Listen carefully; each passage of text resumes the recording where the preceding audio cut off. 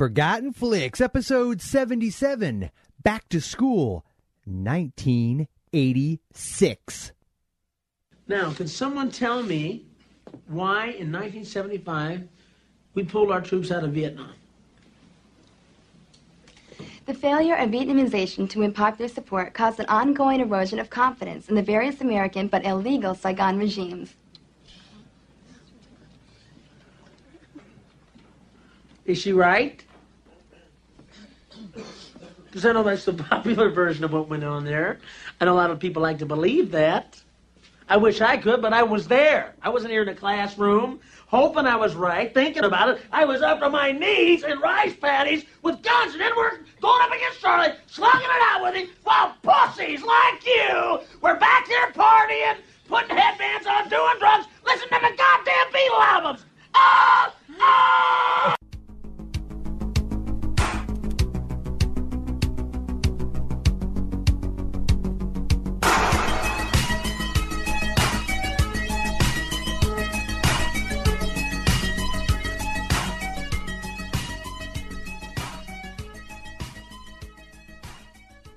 Hello and welcome to the Forgotten Flicks podcast, where we're wearing headbands, doing drugs, and listening to the goddamn Beatles albums. I'm Joel, and joined as always by the guy who actually gets no respect, Jason. I miss Sam Kinison. Yeah. He, regardless of how we come down or go down on this movie, that particular scene, I think, holds up beautifully. And it's all because of Sam Kinison. Yes, it was. and we were, Jason and I mentioned this to each other earlier. We were talking about if anybody remembers the Married with Children, I believe it was the Christmas special. Yes. With Sam Kinison as Al's guardian angel trying to get his wings and does the whole It's a Wonderful Life thing, but in fact proves that Al should never, in fact, have been born because his family would have been better off. So. And you get a special badge if you actually watch the Married with Children Christmas special. So Yes, you do. Yes, you do. At least from us, you do. Yes, you do. So, yeah, this episode, it is just Jason and I this time, and we are going to attempt to talk about the movie. We're going to try this time. Yeah. I swear to God. Which is really ridiculous because we had a human film encyclopedia on, and then somehow, I don't know how, I don't know whose fault that was, Jay. No, it was mine. I'm sorry. It was mine. I'm supposed to be the weed whacker, and I. Yeah, you're supposed. You remember your one job, Jason? Keep the bald guy under control, and you can't even do that. Wait, which one of you was that? That would be me. Dave has hair. I've seen pictures. No. Damn it. Son bitch. I have hair. It just ain't on my freaking head. It's growing out of every other orifice, but it's not on my freaking head. Which I guess you could argue is a form of an orifice in a way. Yeah, some people who talk to me think that. So, Jason, you know, this is amazing. Yes, because this is actually the first Rodney Dangerfield film we've done. We didn't do Ladybugs. No, not yet. We didn't do Meet Wally list. Sparks. Did we do that around like 23? Oh, I don't remember. No, God, I don't remember. No. Did we do Rover Dangerfield? No. That one yet? I don't. We've done so many cartoons. Like 60-ish, I think. No, maybe not. Yeah. No. But I actually thought about when we decided to do this movie. One of the things that stood out to me. We've talked a lot over the years about some of the great stand-up comedians of our time, and I think that the era, and this is my recollection, so pretty much means it's truth for everybody else, or useless, depending on your point of view.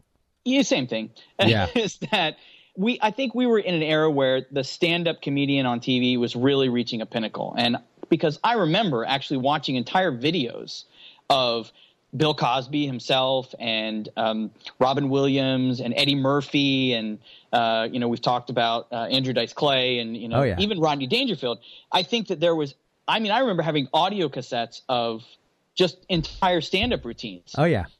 Including Rodney Dangerfield stuff. And so watching this again just reminded me kind of the whole era that we talk about really was a big one for stand-up comedians. And by the way, you do realize we have yet to talk about the damn movie. We're talking about Rodney Dangerfield. Yeah, wait, but not. We mentioned his name twice. Yeah, but not back to school. So there is that. So do we have a trailer? You know what, Jay? In fact, we do. So would you like to hear that? Oh, wow. At least we get something in about the movie. Yes, please. Guess who's getting some class? I'm going to college. Rodney Dangerfield's going back to school. That's what I call marine biology. Hey, boys, here's a couple of pens in case you learn how to write, okay?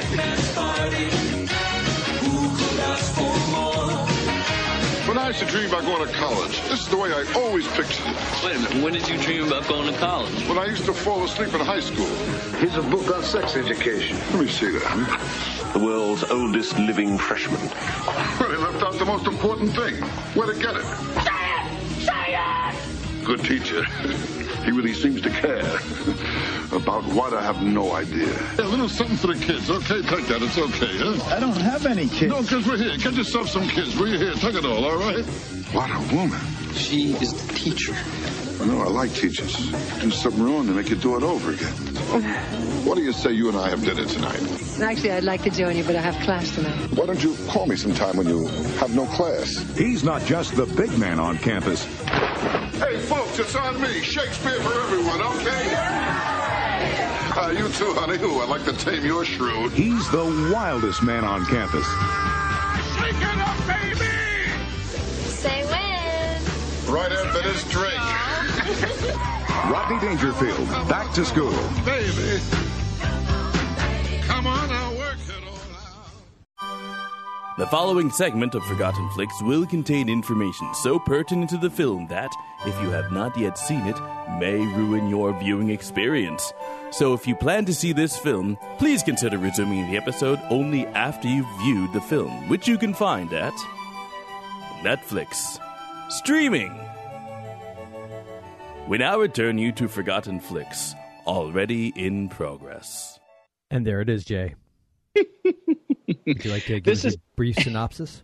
This is one of the rare times when some of the jokes that were delivered in the trailer didn't come out as well as when they were delivered in the movie. I mean, like, some of the way he delivered it just didn't. You could tell they cut some of it. It just wasn't as good. But yeah, it's a trailer. What do you want?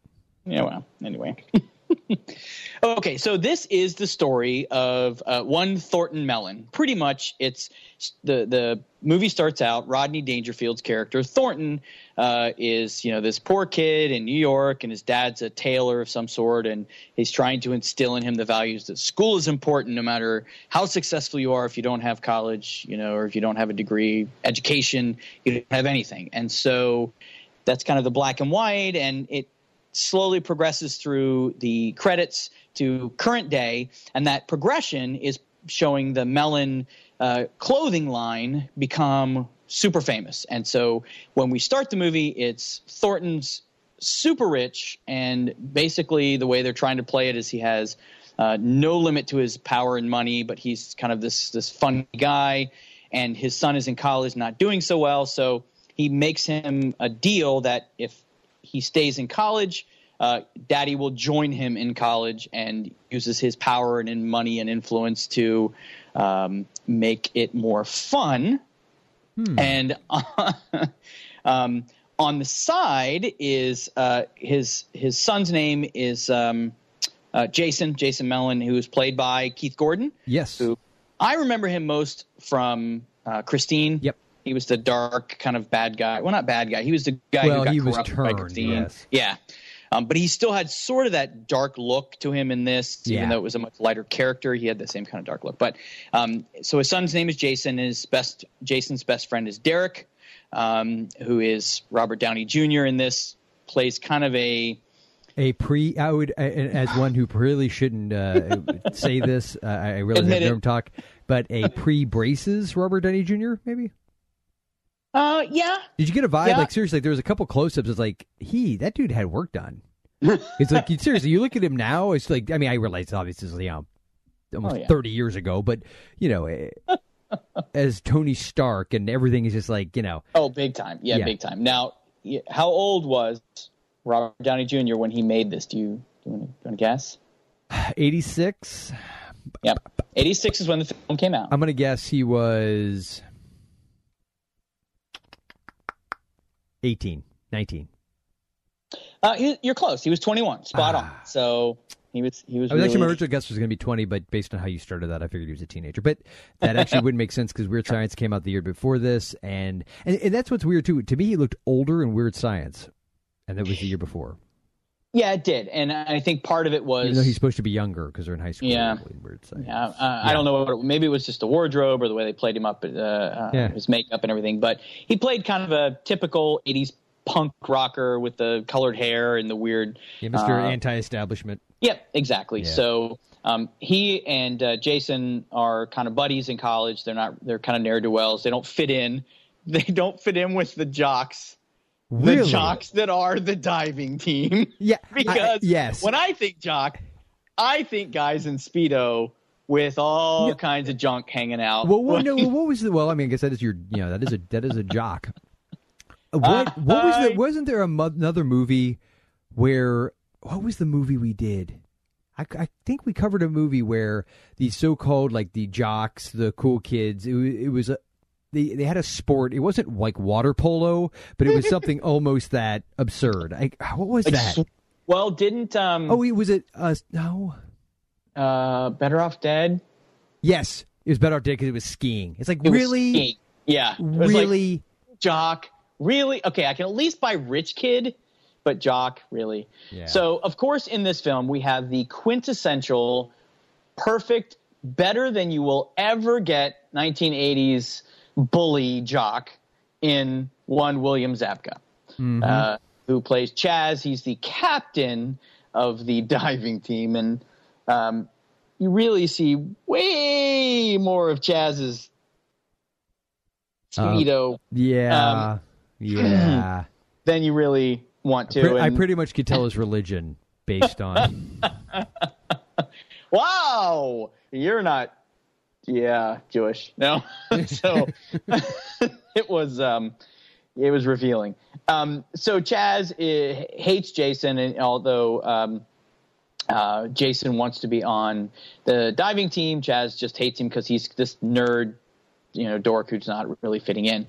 The funny side note to that is that while Rodney Dangerfield's character Thornton is also a successful clothier and super rich guy. Did you really just use the word clothier on this podcast? Sorry, should I say tailor?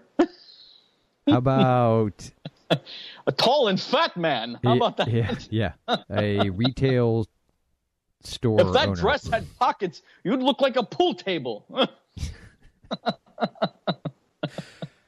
Your Rodney Dangerfield needs work. I actually was going to start off with like a no respect kind of thing, and no matter how I tried to do it, I sounded like a old man being suffocated. I do a terrible. Well, you've got the kind of the accent. Like I couldn't even get that. No respect. It was like no matter how I did it, like it made my. He's like exactly. He sounded like basically like, and I can say this because they won't be offended because they can't listen. A deaf old man. There you go. Damn it! You just lost our entire deaf audience to our podcast. I know. Wait. Is that possible?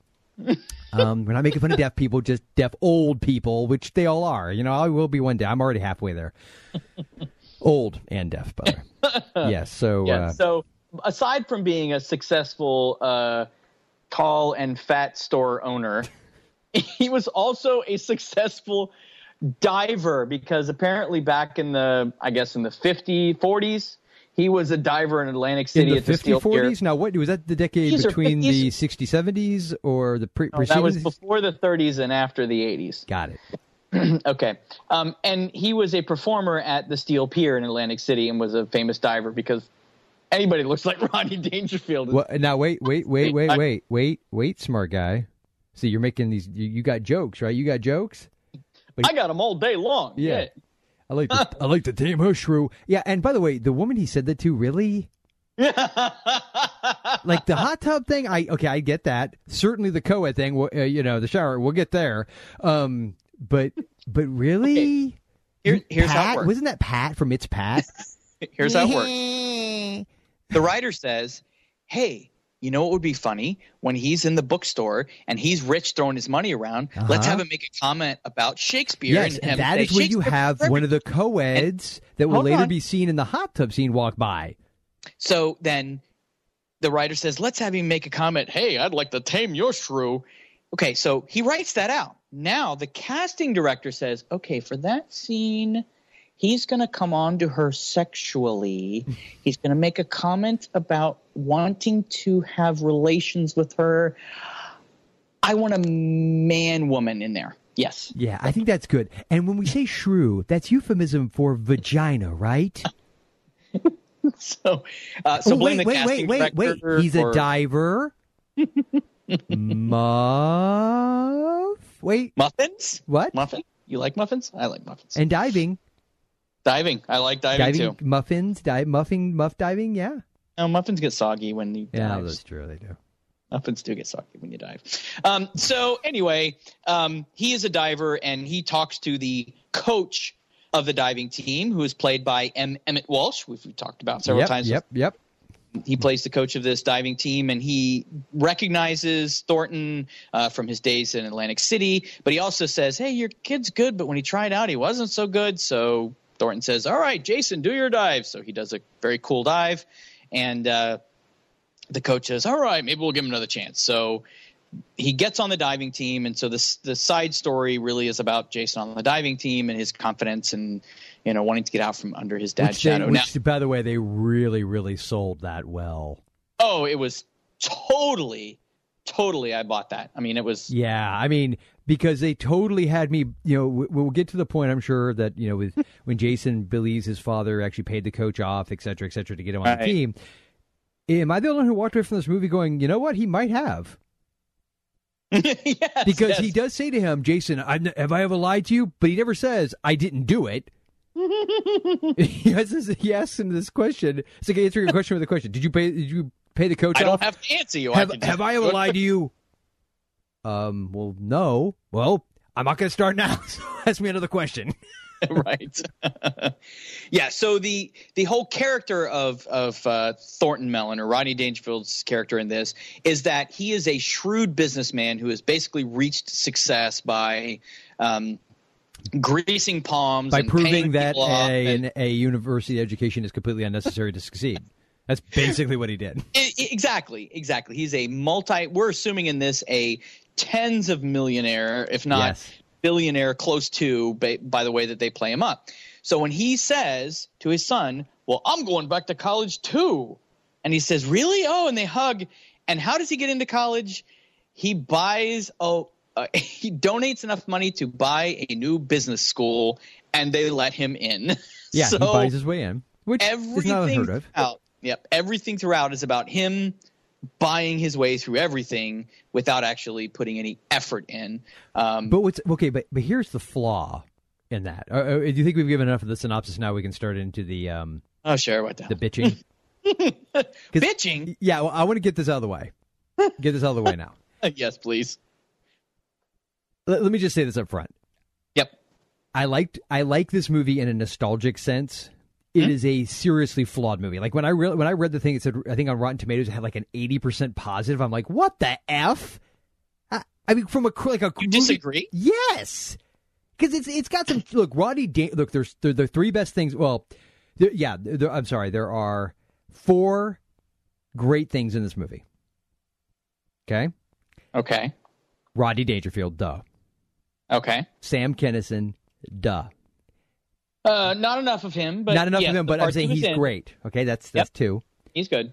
Danny Elfman and Dead Man's Party, which, by the way, I had no recollection of, and I know you've brought it up a few times. I'm like addicted to that song now. Oh, okay, we'll get to that. Okay, so that's three. Yep. And I said there's five, right? You said four, but I'll go for five. No, I said there's five. I changed it to five. Yeah. Right, you're changing. That was three. That was three. And Adrienne Barbeau. That's five. Wait, that's three. Nope. And Adrienne Barbeau, that's five. Yep. Yep. She counts for the last two. It wasn't really five. Yeah. No, Adrienne Barbeau counts for the last two. Okay. All right. By herself. I'll give her two. And her last name was Mellon.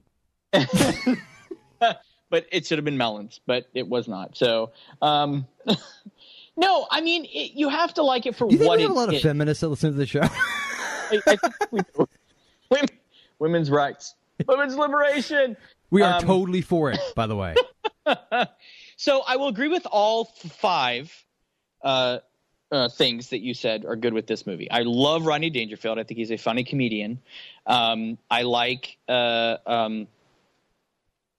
Dead Man's Party. I love the whole song. I love all of that about it. I love. Did I say love Adrienne Barbeau? Love, lust, whatever, same difference. Yeah, that's close enough. And of course, I mentioned Sam Kinison. I don't think there's enough of him in it. No, I agree with that. I also think there were a couple of other things with this movie, and I think that if you take it as it's meant to be, then that's where I would give it 80%. Now, it's difficult to mark any movie in a 0 to 100% compared to all other movies, because when I think about things like how would this movie compare to Goodfellas? How would this movie compare? No. I compare apples to apples. If I compared it to like a comparable comedy of say like a What About Bob or even National Lampoon's Vacation. Like when we rewatched those, I laughed out loud. This one I chuckled a few times, mainly at Dangerfield's jokes, but I never like side splitting ha ha ha. And I haven't seen this movie in a long time, so it wasn't like a. But I don't think this was like a National Lampoon's Vacation where it was. I think it was kind of meant to be. Maybe it was meant to be, but it didn't come out that way. I don't think it was the same as like what a Chevy Chase can deliver in that kind of comedy. Now, what I do think it delivered on, this was like a stand-up routine in real life. Like this is what, if you played out a lot of it, and Rodney Dangerfield really, like a lot of caricatures that we've talked about going through some of these movies, this was his routine. Oh, yeah, of course. He didn't act super well. I will give you, there's one really good scene that I did like, but he didn't act super well, but he delivered his lines flawlessly. And actually his acting wasn't the problem. I think where my bitch with this movie, honestly, and especially since Harold Ramis was one of the writers, also known as Spangler, but he wrote, he directed the original Vacation. He's directed some classic comedy films, Groundhog Day and other ones. And oh no, sorry, he didn't do Vacation. What the hell am I saying? No. That was he did Caddyshack. He did Vacation. Yeah, he did Vacation. Vacation. Who the fuck did Caddyshack? Look it up. Oh shit! Now I'm gonna look it up. He did Vacation. Okay, he did Vacation. I know John Hughes wrote Vacation. Right, but Ramis. Are you sure Ramis didn't do Caddyshack? I gotta look it up now. I don't know. Yeah, you need to look it up. There's somebody out there going, look, you morons. Huh? He wrote Caddyshack. He wrote Caddyshack. That's what. Okay, I knew he was involved. So he. Okay, and Ivor Reitman directed. Oh, he directed it too. Yeah. Oh, he directed it. Okay, all right. Caddyshack was his first direction. Vacation, Club Paradise. Oh wow, okay, so he did both. I was okay. Wow, I just for some reason didn't think he did both, but he did two. There you go. Two, and he was in Stripes, so that was where I was. Ivan Reitman did Stripes. Ghostbusters. And, yeah. He was in Ghostbusters as well. My point being is he's a funny dude. Very, and very good writer, and except here's where this movie completely falls down. Speaking of feminism and women being, please tell us your bitch. Women should really be kind of annoyed by this. I found the women in this movie to be just a complete waste of space, borderline. Like for instance, let me just throw this out at you. Let me hit you with some knowledge. Careful now. The love interest. Don't listen before you go any further. Yeah, I'm assuming in any of this discussion, you are not referring to Adrienne Barbeau as a waste of space. Okay. Duh. Okay. I'm just checking. I'm just checking. No, she doesn't. She's not even part of this conversation. Actually, no, because actually I would argue that hers was the most strongest, consistent character that was played by a female in the movie, albeit briefly. Oh! I am going to have to absolutely disagree with that. Okay, well, let me finish. So the young chickie, what was her name? Jason's, the one he's obsessed with. I don't for no real good reason. I mean, she was cute. She was cute, but really, like, I guess what I didn't get is they never properly established exactly why. Like, we didn't really. She was okay. She's a brilliant girl. Well, no, not really. Apparently, she's meh. Okay, well, she's this sex fiend is going to blow his mind. Oh no, not really. Seems kind of uptight. Okay, well, but yet she was never. So your issue is she was kind of a neutral character. She was. It was like. You know what it was? It was like when they give an actress. It was like when they give an actress the role of wife or mom, and like she's just there to be kind of background and not actually do anything profound other than occasionally say some little line or to help advance the plot in some little contrived way. That's how she annoyed me, because there was no point other than to have an obstacle for him and Johnny from Cobra Kai. That was the only reason. And we'll get to him, by the way. My memory of this movie was that he was far douchier. I was actually sorely disappointed with his level of douchiness in this movie. I got to be honest with you. Well, and he wasn't in it that much to begin with. That's what I mean. And her either. That was the other thing. Her either, dude. It was like she was never in any real substantial scenes with the Jason character to really establish why he was, I love you. Why? The last time you guys, why did she, at one point, why does she love him? Yes, absolutely. Because basically this was he sees a cute girl from afar. Oh my God, there's Vanessa. It moves a little, and he's obsessed. Hot. And so it's like, oh, she's so cute. Oh, I want. And then he sees her in the library once. They study together and kind of walk together, but that's it. And then he blows up at her because he's drunk and is upset at his dad at a party. And then he sees her after. To be fair, it is a dead man's party. Apologizes. It is a dead man's party, which is the party to end all parties. Yeah. I mean, who could ask for more? Not really, but leave your body at the door. So he sees her afterwards and says, I really want to apologize. I was a jerk. I was upset. I shouldn't have said that. And I need to tell you, I love you. And she says, I love you too. I was like, wait, what? Yeah, what? You don't know each other. There's no like connection. That's what I'm saying. That bugged the crap out of me. Library scene. Okay, so to be fair, this is Terry Farrell who plays Vanessa. She was also in DS9, Star Trek. Mm-hmm. She played Dax. She was the one that had the kind of the cool freckly tattoo looking things on her face. Okay, I remember that. Yeah. It's kind of hot in that. But in this, they basically played her kind of as they played her sort of like the librarian type, but she wasn't smart like that. And like they gave her a couple lines. Wasn't she in Hellraiser 3 as well? Yeah, but you're smart.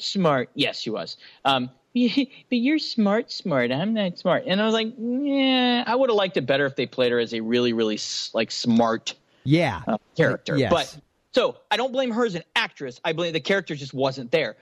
But I totally disagree when you talk about his literature teacher. No, let me explain why she annoyed me. She didn't annoy me until a certain point. Okay, can I guess the point? Yes. The point that I love. Okay, first of all, her name was Dr. Oh, I love how you emphasize that. Like it freaking matters. Hey, Doctor. Hey, Jason, secret. I love teachers. I love teachers because when you do something wrong, they make you do it again. Hey, Jason, here's a little secret I'm going to let you in on, buddy. She's not really a doctor. It's an actress playing a part. She could play my nurse or doctor any day of the week. So she plays. Are you saying over Adrienne Barbeau? No, I didn't say over. Okay, here's the deal. You can only pick one, and you picked yours, so I get the Barbeau. Mm-mm. No, shut up. I did not pick yet. I picked Adrienne Barbeau. You picked. No. You picked. Didn't say it was done. You already said. You already made a commitment. You already invested in that relationship. So it's done. Everybody heard it. It's done. It's done. Barbeau. Nope. Okay, so Dr. Diane Turner, she's basically a literature professor at this college. Oh, so you did say it right. Dr. Diane Turner. And so she's played by Sally Kellerman. Now, did you recognize her when you saw her before you had to look her up? Yes. Okay. She plays in the 1970 MASH movie. She was Hot Lips, right? She was Hot Lips Houlihan. So, by the way, significant improvement over the TV one.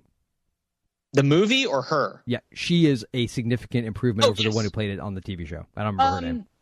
Well, yeah, sorry. Now, it depends on what you mean by that. I pretty much mean only one thing by that. I think Loretta Swit was funnier. Okay, no, that's not what I meant. But I have to agree with you. So, I loved Sally Kellerman in this. She was phenomenal. She was one of my favorite things in this movie after Rodney Dangerfield because her character was the only one. Now, and you talk about some of the female characters were a waste of space. I think. Just so we're clear, I'm about to just destroy your entire illusion, but go ahead. No, but I loved her. Her character in this was that she's embracing life, and that Rodney Dangerfield's character, while he's kind of this immature ass, and he plays at being a young kid, even though he's an old guy and he's just enjoying life. She is attracted to that because he's not stuck up like her current boyfriend, who is Dr. Philip Barbet. Basically the embodiment of Sherlock Holmes. Well, pretty much, but his real name is Paxton Whitehead. Yeah, so he needs the third. But she was, I thought, a brilliant character throughout. Except. Okay, well, hold on, wait. Except. Well, who gives a crap? This ain't grammar class, boy. Okay. Before you say it, because I think you're probably spot on this. I could just. You think I'm going to point out the moment, the exact moment where I went, for the love, actress, but the character. Yes, of course. I'm talking about Sally Kellerman. We're talking about what's her nuts? What was the lady's name? Diane. Diane. Yes. She does have a great voice. I give her that. Okay. Wow. And a beautiful, beautiful smile. Like her mouth. Seriously, no. Her mouth. I pretty much figured at some point was going to unhinge and like. It is a Julia Roberts style, and like some kind of anaconda just devour whatever was in front of her. Say sandworm from Beetlejuice. Yeah, kind of. pretty like the Tremors, like the sandworm. Her beaks will like flop open, and I thought something like that was going to happen.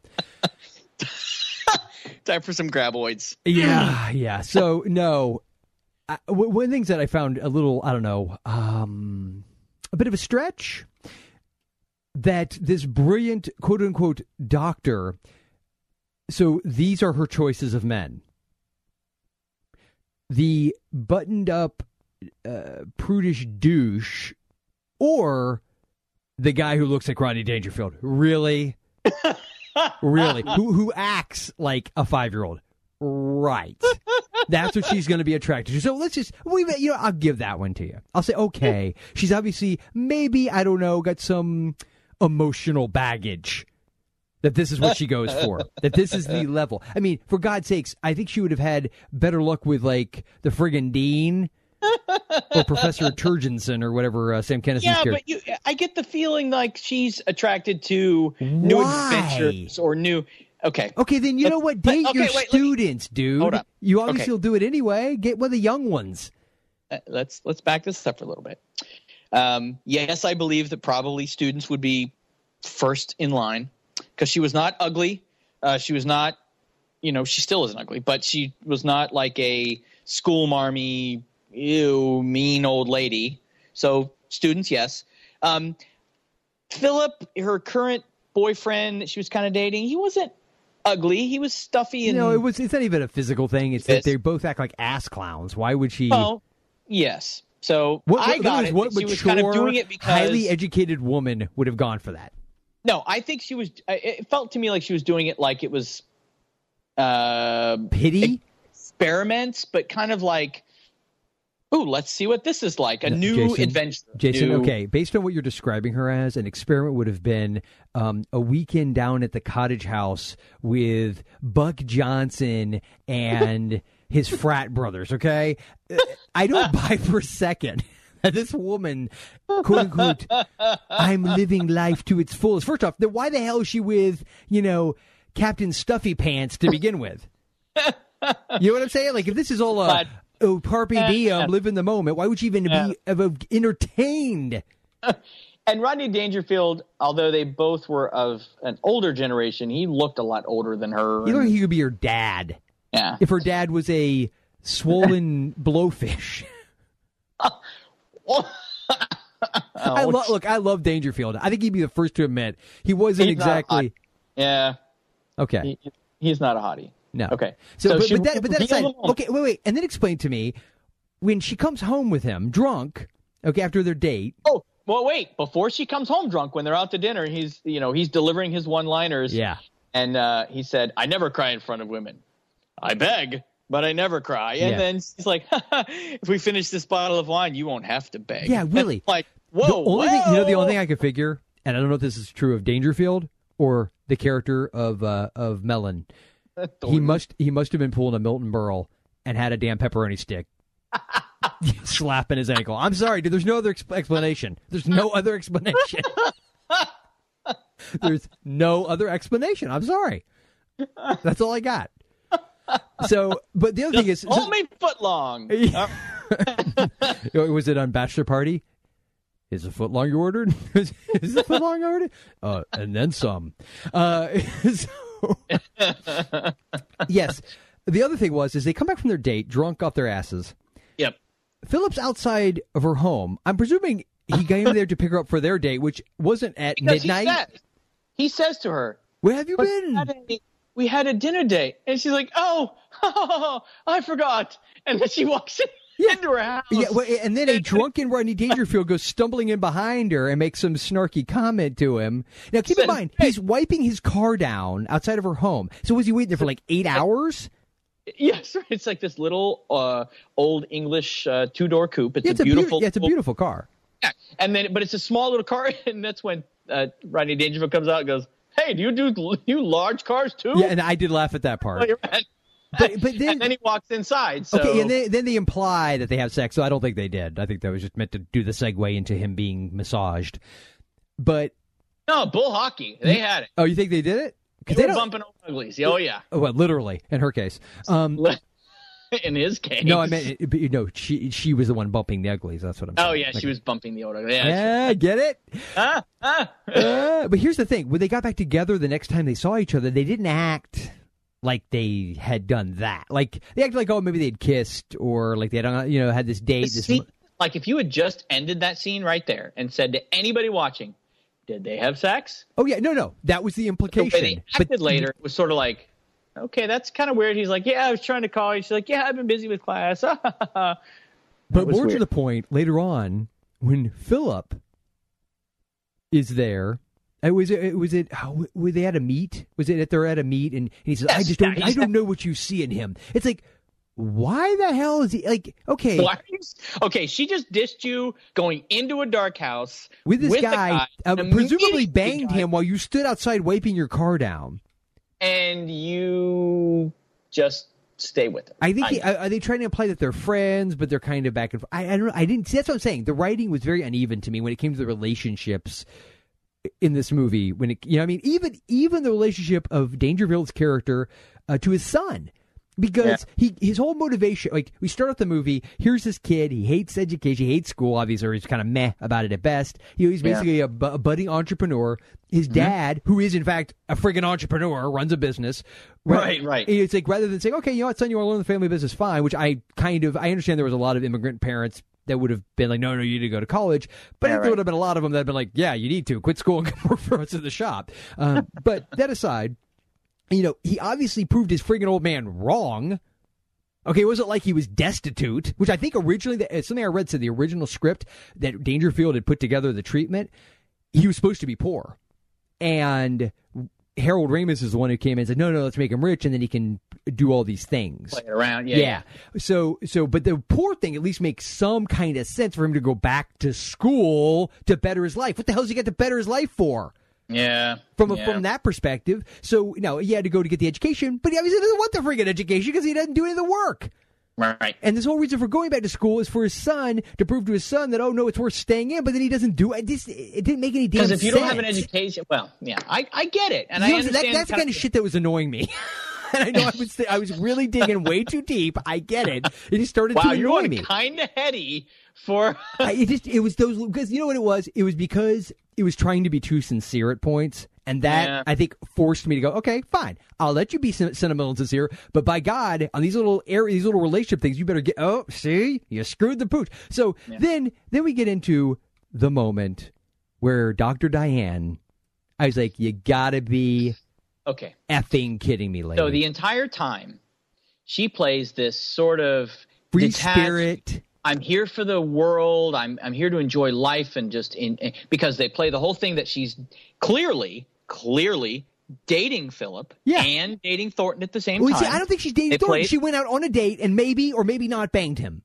But she's clearly okay still showing up to meets with Thornton alone as like she's his date. Yes. Right? Yes. So they play that she's sort of this detached. It's fine. And then so which we're going to get into in a second here because I need to get into it. Thornton throws the biggest party of the year. Yes, he does. On campus. And it's supposed to be the party to end all parties. And so bad so that's where Chaz was trying to throw a competitive party at his frat, and nobody was going. So William Zabka is all pissy, and that's when Vanessa, his girlfriend, says, let's go. Well, the other thing, there's another example. I understand it's supposed to mirror what's going on with the dad and his girlfriend situation. Yep, right. They're having the same trouble. Yeah, but what? Yeah. So they disappear. She runs off to the party. She shows up at the party, and that's where Jason's drunk and tells her off, like I said earlier. Basically, he is possessed by the character Arnie, who is possessed by Christine. He is, I think, exactly Arnie in that Oh, my God, it was creepy. It was exactly the like he's not a big dude. Totally believed he could kick some ass. Mm-hmm. Or he could kill somebody. Oh, pretty much, yeah. Just saying. So, So anyway, the party is all this kind of. It's basically the same type of free-spirited living that Rodney Dangerfield does through this entire thing, or Thornton has done. And at one point, he's in the hot tub that he built. Well, Jason, I do believe you might be talking about the scene I'm talking about. Maybe? Are we getting there? Yeah. So he's in a hot tub, and he's like, "Oh, there aren't enough bubbles in here. Hey, Bubbles, come on over and get in." And of course, this hot-looking co-ed in a bikini, Bubbles, slowly and are you talking about Bubbles? Bubbles slowly gets up from her bench and gets into the water. So he's in the hot tub with 5 girls in bikinis? 4 or 5, I believe so, yeah. 5. And she sees the party, and by she, I mean Diane, his teacher girlfriend. Well, or whatever. Sees the party from outside. Yep. It's not like they're exclusive, let's just put it that way. No, not clearly, because she's still riding around with, Dr. Stuffy Pants. And she's like, "Oh, come on, Philip, let's go to the party." Yeah, by the way, what the hell was that accent? I don't know. So they go up to the party. She wants to go to the party. He doesn't. So she's like, "Well, I'm going." And she goes up, and of course, she kind of walks through all of these college kids. Oh, by the way, ubiquitous white kids dancing badly scene. I need a bell. Ding, ding, ding, ding. Ding. So they're all dancing, and she kind of walks through them. She just kind of does this shoulder shake. Yes, that is the beginning, by the way, of every ubiquitous white person dancing badly moment. And so they take the hands, they kind of push them up T-Rex style, but yet kind of then curve their thumbs and fingers into a snap so they can snap, and thumb sideways. Yeah, and they tuck the elbows in tight. You got to be tight. Yeah, it's like and then you kind of do this thing where your hips kind of move, but your feet stand still at first, and they're swaying, and your arms are tucked in, and you're snapping, and there goes the shoulders. Oh yeah, you're in it. Oh yeah, and then you got to get that dumbass grin on your face, like you're actually proud of how you look. But go ahead, Jay. I'm sorry for interrupting on that point. No, because it was. She walks right through the middle of that scene.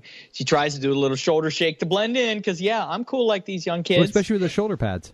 Yes, very big ones. And she had, of course, this sash kind of thrown across her shoulder.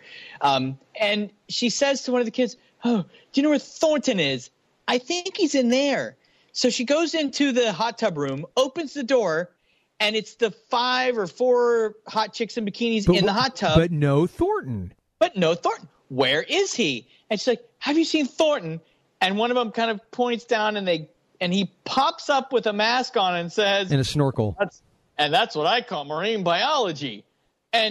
Which is a great line, by the way. Yes, it is. He pulls his mask off, and he's like, "Oh, Diane." He says, "Oh, Diane." And she's like, "Oh." And he says, it storms off. "My nieces." Yeah, which is awesome. Nieces? What? That wouldn't be weirder? Yeah. What do you go? These are my daughters. Right. I mean, these are my sisters. What do you want? That wouldn't have We're been from the South. Right. That would have been better. Yes, my nieces. Oh, we're from Appalachia. What do you want? For a minute, I thought it was something sexual. Yeah. Woo. Oh no, don't get me wrong. It is sexual, but they're my nieces, so it's okay. Yeah. And so she storms off, upset with him. Yes, but by the way, may I point out, she came there with Philip, her boyfriend. Exactly. It's like, what the hell was that? It was weird. Look, if you're going to be all free spirit, that's cool. Do that. But don't get all uptight and weirded out when you know this guy is like this. Oh, my God. That was it, because they basically wrote the character to be a moron. A moron. Because why would she even... Oh, and then to make matters even worse, we get that one exchange between them when he had submitted his paper that somebody else wrote, and she's angry with him. Of course, he assumes it's because of him. He didn't even cheat on her. I mean, yeah, okay, it was, being a bit of a douche, but he wasn't like, he was like, she caught him like, doing all five of them in a train. So she's upset with him though, because he didn't live up to his full potential, didn't write the paper himself, blah, blah, blah. Okay. However, at the end, when he takes the final exam, spoiler alert. Wait, no. Before that, dude, this is why it's so stupid. Before that, when we do the ubiquitous 80s montage of him studying, she's helping him. Yes, they're hugging. And they show them, and I'm assuming there must have been a scene they cut out because it makes no damn sense within the context. They're like, he was pissed at him. She's for cheating. reading to him, like whispering into his ear. Yep, she was pissed at him for cheating. Then she was pissed at him because he cheated on his paper and turned in somebody else's work. And then he never saw her again in the film, and went in front of the dean and talked about being expelled, and he has to take a final exam to prove that he didn't cheat. And then they did the 80s montage of him studying, and they're hugging, and she's reading over his shoulder, and he's reading over. And I was like, okay. But here's the other thing. She said to him, he's like, is this because when she was mad in class when everybody was there, and she gave him an F. And he said, are you mad about the other night? He said, it's not about that. It's about you didn't write this paper. It was about integrity. So I'm like, okay. The whole point of this movie is about trying to separate his influence and power from actual effort and trying to learn something. Yeah. So her separation was parallel to that by saying, no, our personal relationship has nothing to do with your effort and everything and trying to do it. You can't woo me into a good grade, which is what his son said earlier, and yada, yada. But then at the very end, he takes the test for everybody, and she takes the results to him while he's at the meet. Of course, the big finale, his son's at the meet, and he has to do a dive. She comes up to him with the grades, and he's like, how'd I do? You got D's and everything, and 1 A. Who was the A from? The A was from me. Clearly she gave him an A because she was hot for him again. Yeah. It was not because he did so much better in literature than he did in business or contemporary American history. You hussy? Come on. Jason, have you ever seen a pepperoni stick?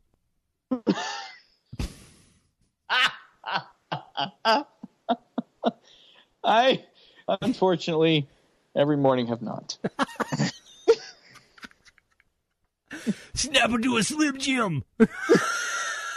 Oh, yeah. No. Oh, yeah. Oh, God. P.S. jokes never get old. Dick jokes never get old. I'm sorry, they don't. Kevin Smith is right. Dick jokes and fart jokes never get old. Yes, and I will point out you do see plenty of junk in this movie, because I'm thinking – I didn't even think about this when I watched it when I was a kid when it came out. I never noticed it. And as I'm watching, I'm like, yeah, the whole Speedo thing. And then the main scene is when they're at the final dive meet, and William Zabka's character Chaz does a handstand on this big, 10-meter platform, which is not a springboard. It's the big with the concrete. Yeah. Does a handstand, and I'm thinking, why are they zooming in on that big red, purple-headed warrior? I mean, it was like, oh, wow. I have a little closer to William Zabka. And maybe at that point it was a stunt double, but man, they picked a stunt double. And I'm thinking, really, I like skiing. I like snow skiing. I think that's a good jock shot. I think, show the guy in the big puffy Michelin Man coat going down the slopes. Pulls off the goggles. That's good. The whole thing with he was excited. He was not even relaxed. He was like, wow, this is a dive meet. I'm really excited right now wearing this Speedo as I do this handstand and yes. Did you feel a bit threatened? Oh, God. William Zabka right now. Oh, God. I'm going to go watch the movie now. Hold on. Yeah. I think it moved a little. So, I needed that. Thank you. You're welcome. Yeah. So before we cut, I want to point out a couple of people that we didn't mention that were in this. So some other big names. There were a couple of big names in this besides the ones we've already mentioned. There were. Burt Young. Yes. Oh, well, duh. Of course. Yeah. He played Thornton, Rodney Dangerfield. He played Paulie. Basically played Paulie from the Rocky movies. He played Lou. You're a bum. Same character, but was a very funny guy. He was Thornton's kind of best buddy, bodyguard / driver kind of thing. Robert Downey Jr. we mentioned was in it. Emmett Walsh we mentioned, but Ned Beatty played the dean. Yes, who in fact squealed like a piggy at least 3 times in this movie. You're in Deliverance once, you never live it down. Never. My favorite Ned Beatty role was when he played Otis in Superman, but when he was kind of the fat, slovenly, guy in that Otis. But yeah, his character was kind of annoying in that. Yes, and then of course, which I didn't get when I watched it when I was younger, but did a couple, as I got a little older. Kurt Vonnegut himself was actually as Kurt Vonnegut, and it was kind of a funny bit, but only if you read books, because Diane basically says clearly whoever wrote this report knew nothing about Vonnegut. About Vonnegut. The book was that Thornton actually had Vonnegut write the report about his own books. And, exactly. So Kurt Vonnegut was actually in the movie, but and then William Zabka, Adrian Barbeau, Emmett Walsh, Paxton Whitehead. So it was packed full of big names. Indeed.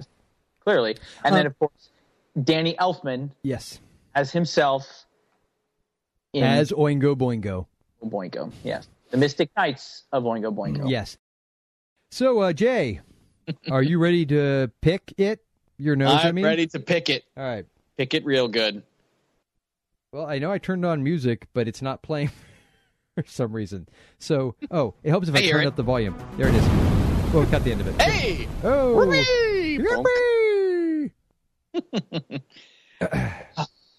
So, Jay, would you like to tell us what your pick is? And it better be a damn good one. I get to go first? You always go first. I always go first.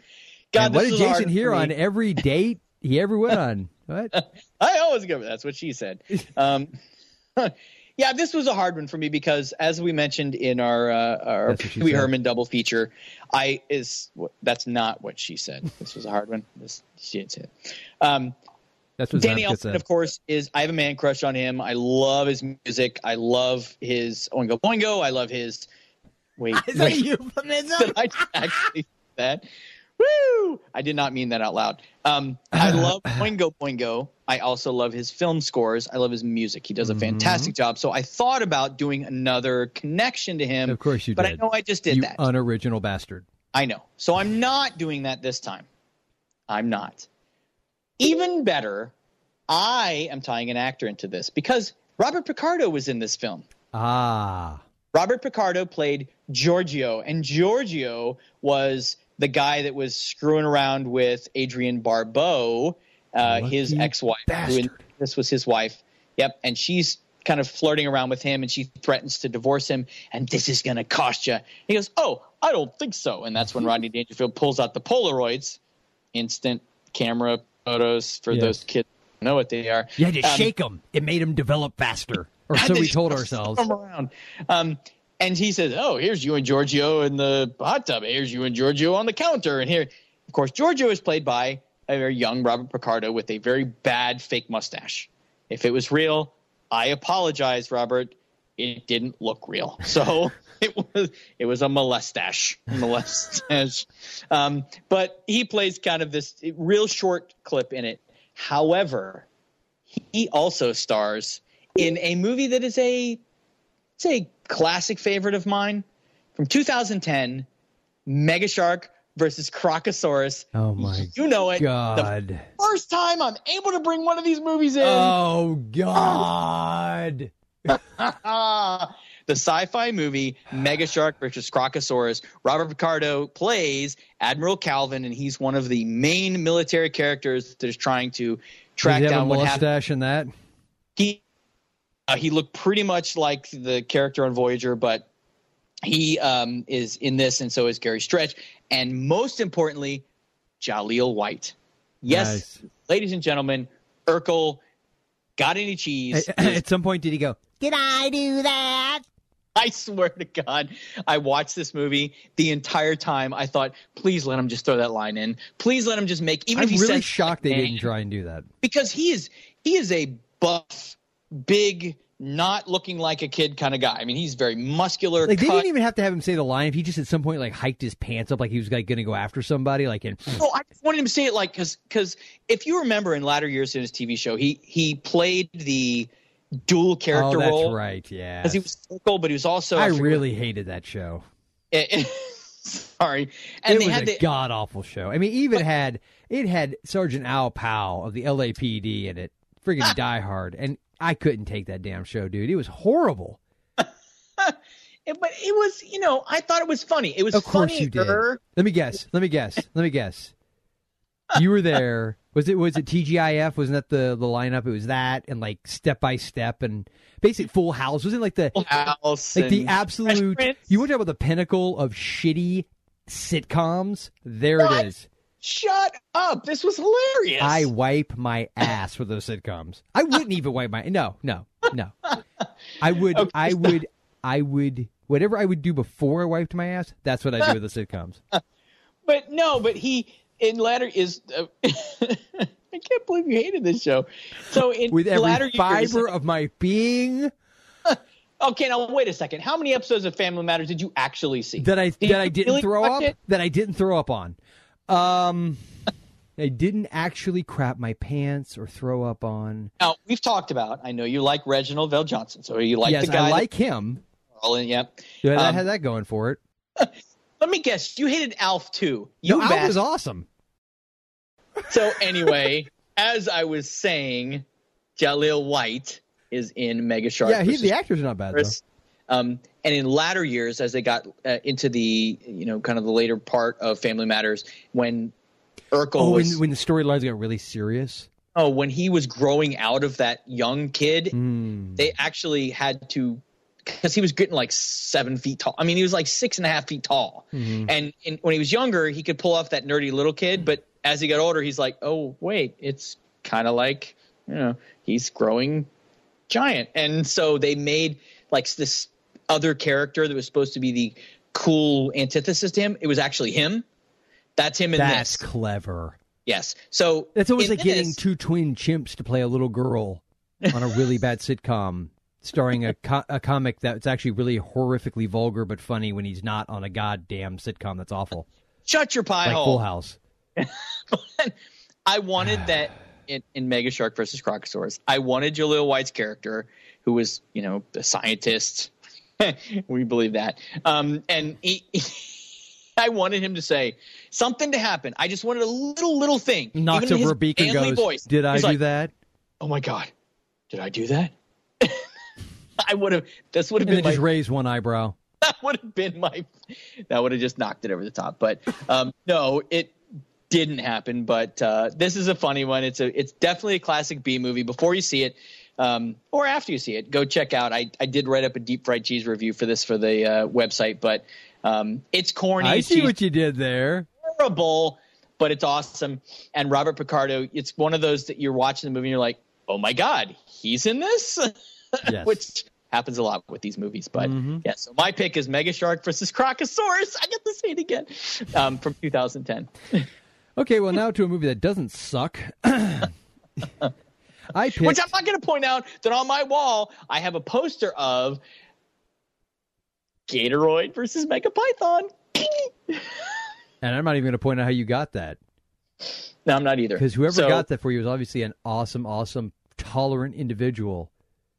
Tolerant? Who is willing to actually fork over their hard-earned, filthy lucre for what is essentially a thick piece of toilet paper covered in excrement. the difference between Mega Shark versus Gatoroid, versus Crocosaurus, and Mega Python versus Gatoroid, which is the poster that you got. Absolutely nothing. Is that Mega Python versus Gatoroid? It has a different title. Deb Gibson and Tiffany both. That's the difference, yes. There is nothing. Hello, 80s sex pot fest, and they even do hold on. wrestling. This is where I need the Q Morning Zoo kind of like sound effects. Like I have like a needle scratch across. Actually, I think I have that. Hold on. Let me see if I have it. Hold on. I used to have it. Hold on. Oh, wait for it. Wait for it. Wait. No, you can't fart. That doesn't count. Did you hear it? It's not very loud. Okay. Timing was really good on that one. That was awesome. Yeah. Wait, did you stop me? Oh. Yes, I did. Did you say 80s sex pot referring to Tiffany and Deborah Gibson? Yeah. You didn't have the hots for them when you were a kid? Yeah, but I had no taste. What I'm saying is that... I correct myself because you watched... What? You broke up again. Skype is really loving you tonight. You watched horror movies with women getting mutilated. So, yeah, sex pot for you as a teenager, probably different than mine, but okay. Yeah, sex in a pot. Right. Literally a big cauldron cooking. Yes. No, because when I say that is that maybe now, especially Tiffany, you can make that kind of use that label, but back then, really? You think they were kind of teen. They weren't sex pots. Nah, Madonna was a sex pot. Slutty, but granted, Madonna was a sex pot that you wouldn't want to go near in a hazmat suit. But I'm just saying she would have been more of a. Or as Sir Elton John says, a fairground hooker. So wow, I love the fact that just being a hooker wasn't enough for him. I know he had to call her a fairground. And the kind of fairground hooker that only services the carnies. Yeah. I don't know. I was, 13, 14. I'm saying I pretty much liked anything that moved and was female, but I'm saying that they were no Samantha Fox. Oh, there you go. Even Alyssa Milano was more. No, what? Of a sex pot? Hell yes. I'm not at that time. Yeah. No. By the time she was a teenager? No. Yeah. Because she was in My Two Dads. No, that wasn't her. No. Booyah. That was Stacy What's Her Nuts. Yeah. You lose a point. I don't lose a point. I caught myself. That means I win even more on the Adrian Barbeau thing. Shut up. I win Adrian Barbeau. What's your goddamn movie? Speaking of, my movie is Something? No, smartass. And I was going to go Creepshow, but I think you picked that one a long time ago. Yeah. Didn't you? Yes, I did. Okay. It's been a while, but yes I picked it. And mainly because the character she played in that was pretty much the exact same character that she played in this. What was it? Was the monster's name Fluffy? Yeah, Fluffy was what they called it. That was I think behind the scenes thing. I don't know that they actually called that on camera. No, and when we talked to Hank Carlson, was that in the interview too? I know he talked about that too. Yeah, he told us a little bit about him. Yeah. Yep. So didn't go with Creepshow though. So no, I did not. I don't think if we have picked this one, it would have been me, and I don't think I have. Okay. The Fog from 1980. Ooh, no. Okay. I don't think you've picked that one. The remake literally made me want to take, I would say, a white hot sewing needle, but that would actually make it go in easier. And it was so bad that I wanted to scrape away the retinas in my eyeball with a rusty, dull sewing needle. That's how bad the remake was and how bad it pissed me off. But you're talking about the John Carpenter I'm talking about the only movie that matters. The other one doesn't exist as far as I'm concerned. Plus, I couldn't see it anyway because my eyeballs are ripped out. They're ripped out with a rusty sewing needle. Dull. A dull sewing needle. Yes. So Adrian Barbeau and John Carpenter? Oh, yeah. Because they were married. We've talked about that a couple times. So this was a movie they did together. They were still together, obviously, at the time. She plays Stevie Wayne, the DJ at this all-night jazz radio station in Bodega Bay, California. And Jamie Lee Curtis plays this kind of nomadic, wayward, college-age girl. It also stars Tom Atkins, remember? Night of the Creeps, of course. Yep. Girls, I got good news and I got bad news. The good news is your dates are here. The bad news is they're dead. And John Houseman Actually, if you remember John Houseman, he at the very beginning of the movie, he's telling these kids around a campfire this ghost story, and that's what this ultimately is a ghost story. It was also Rob Bottin, the guy who went on to do the effects for The Thing with John Carpenter as well. But John Houseman was also in when we did our Christmas special, Scrooge. Yeah, Scrooge. He was yep. the guy that was the narrator. Yeah. Yes. Actually, for some reason, I was trying to remember when he passed away, and obviously it was significantly later than this movie because Scrooge was about 88. So, but yeah, the Rob Bottin did the effects in this, and in fact played, when you see at some point in this movie certain things happening, he plays one of the characters. I don't want to give anything away, but so it has a great cast. Hal Holbrook is in it. He plays like a priest. It has our buddy George Buck Flower. Buck Flowers. Wait, did he play drunk guy at gas station? No, he plays Tommy Wallace, who's in fact, if I remember correctly, a drunk fisherman. He's out because he's on a boat. You know, the funny thing is, probably like the real George Flowers probably is like doesn't drink at all. Oh, yeah, he's probably like very straight laced. He's never done anything in his life. He just acts. He just looks like a guy who would. Caricature. Absolutely. Yeah. So yes, it has actually Darwin Jostin plays a little part in it. And he was Napoleon in your favorite movie of all time that John Carpenter did, Assault on Precinct 13. Oh yes, yeah, I remember that crappy. Yeah. Keep in mind, people, he thinks Assault on Precinct 13, not the remake, the original's crap. I rest my case. So yes, it has a fantastic cast. I missed one person on purpose though. That's also in this picture. Janet Leigh, Jamie Lee Curtis's mom. Oh yes, this was they only did one other movie together. Now I think they're on screen in this one together briefly. They don't share much screen time in this one, but there's another movie that came out not that long ago, probably like 14 years ago, 12 to 14 years ago, that they were in together. Do you know what that motion picture was? I don't know. I mean, I know Janet Leigh's older stuff. I didn't follow a lot with it goes, but I'm going to say because Jamie Lee Curtis's Halloween fame, it was one of the Halloween ones. Ooh, very nice. Well played, my friend. Halloween H2O, really? 20 years later. Yes, 1998. Oh my God, I've never even seen that one. Yep, that's actually for all the sequels, it's actually not bad. Really? Was it H2O? Yes, it actually is not bad. Kevin Williamson, the guy who wrote Scream, wrote it. And the one that it follows it up, Resurrection with Busta Rhymes, I'm back to my rusty sewing needle. But we won't go there right now. Wait, but in H2O, isn't that LL Cool J? Isn't he in that one? Yes, and he's great in that, yes. No. Is he in that one? Yeah, I think LL Cool J is in that one, I believe. Hold on, was he in that one? Hold on, I gotta look it up now, people. Sorry. You know what? You're right. He was. Yes, he was. Oh, all right. So this was one of the only he plays the security guard. He played the security guard. I remember that now. Yep. Okay, but this is one of the only ones that Janet Leigh and Jamie Lee Curtis were in together. Mm-hmm. Yep.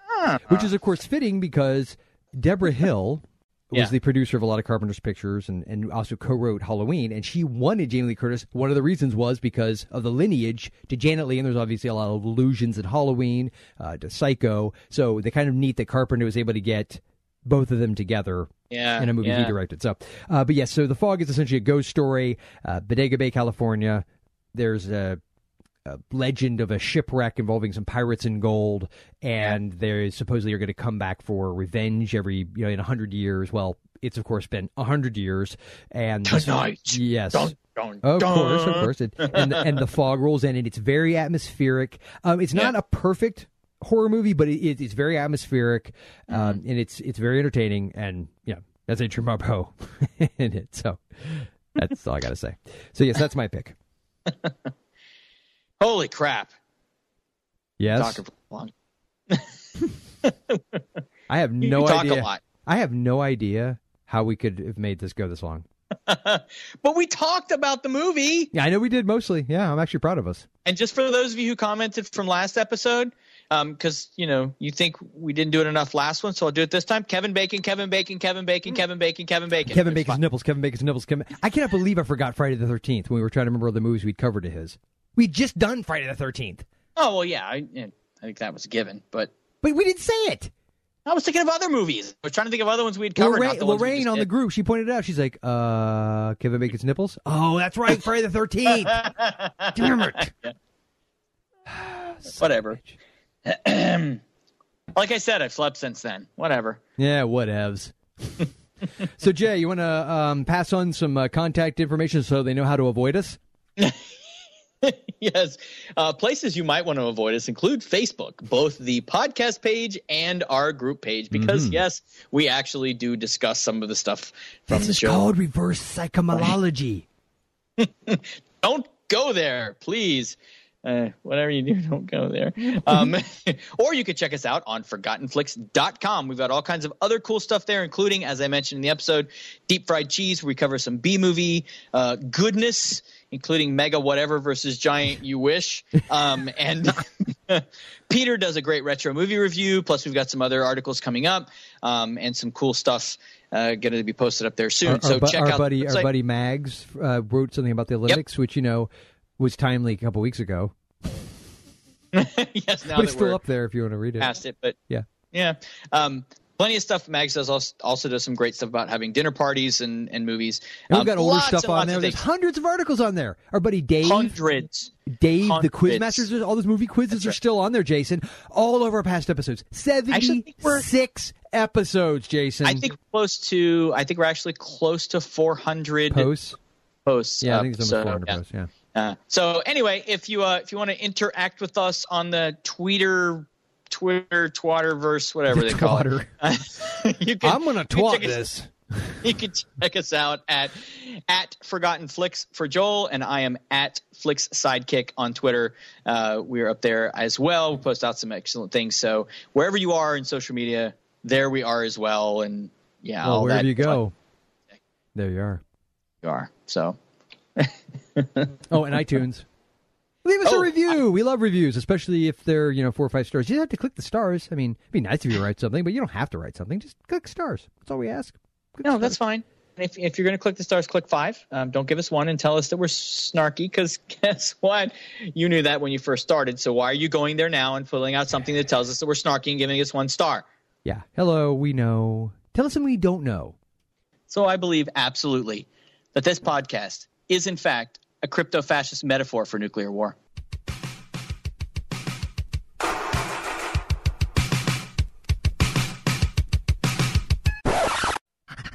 Excuse me. How about a thank you to JV for his awesome spoiler alerts, even though they replaced me, and Kevin Spencer of InkSpatters.com for his kick-ass show art. You may now resume the music.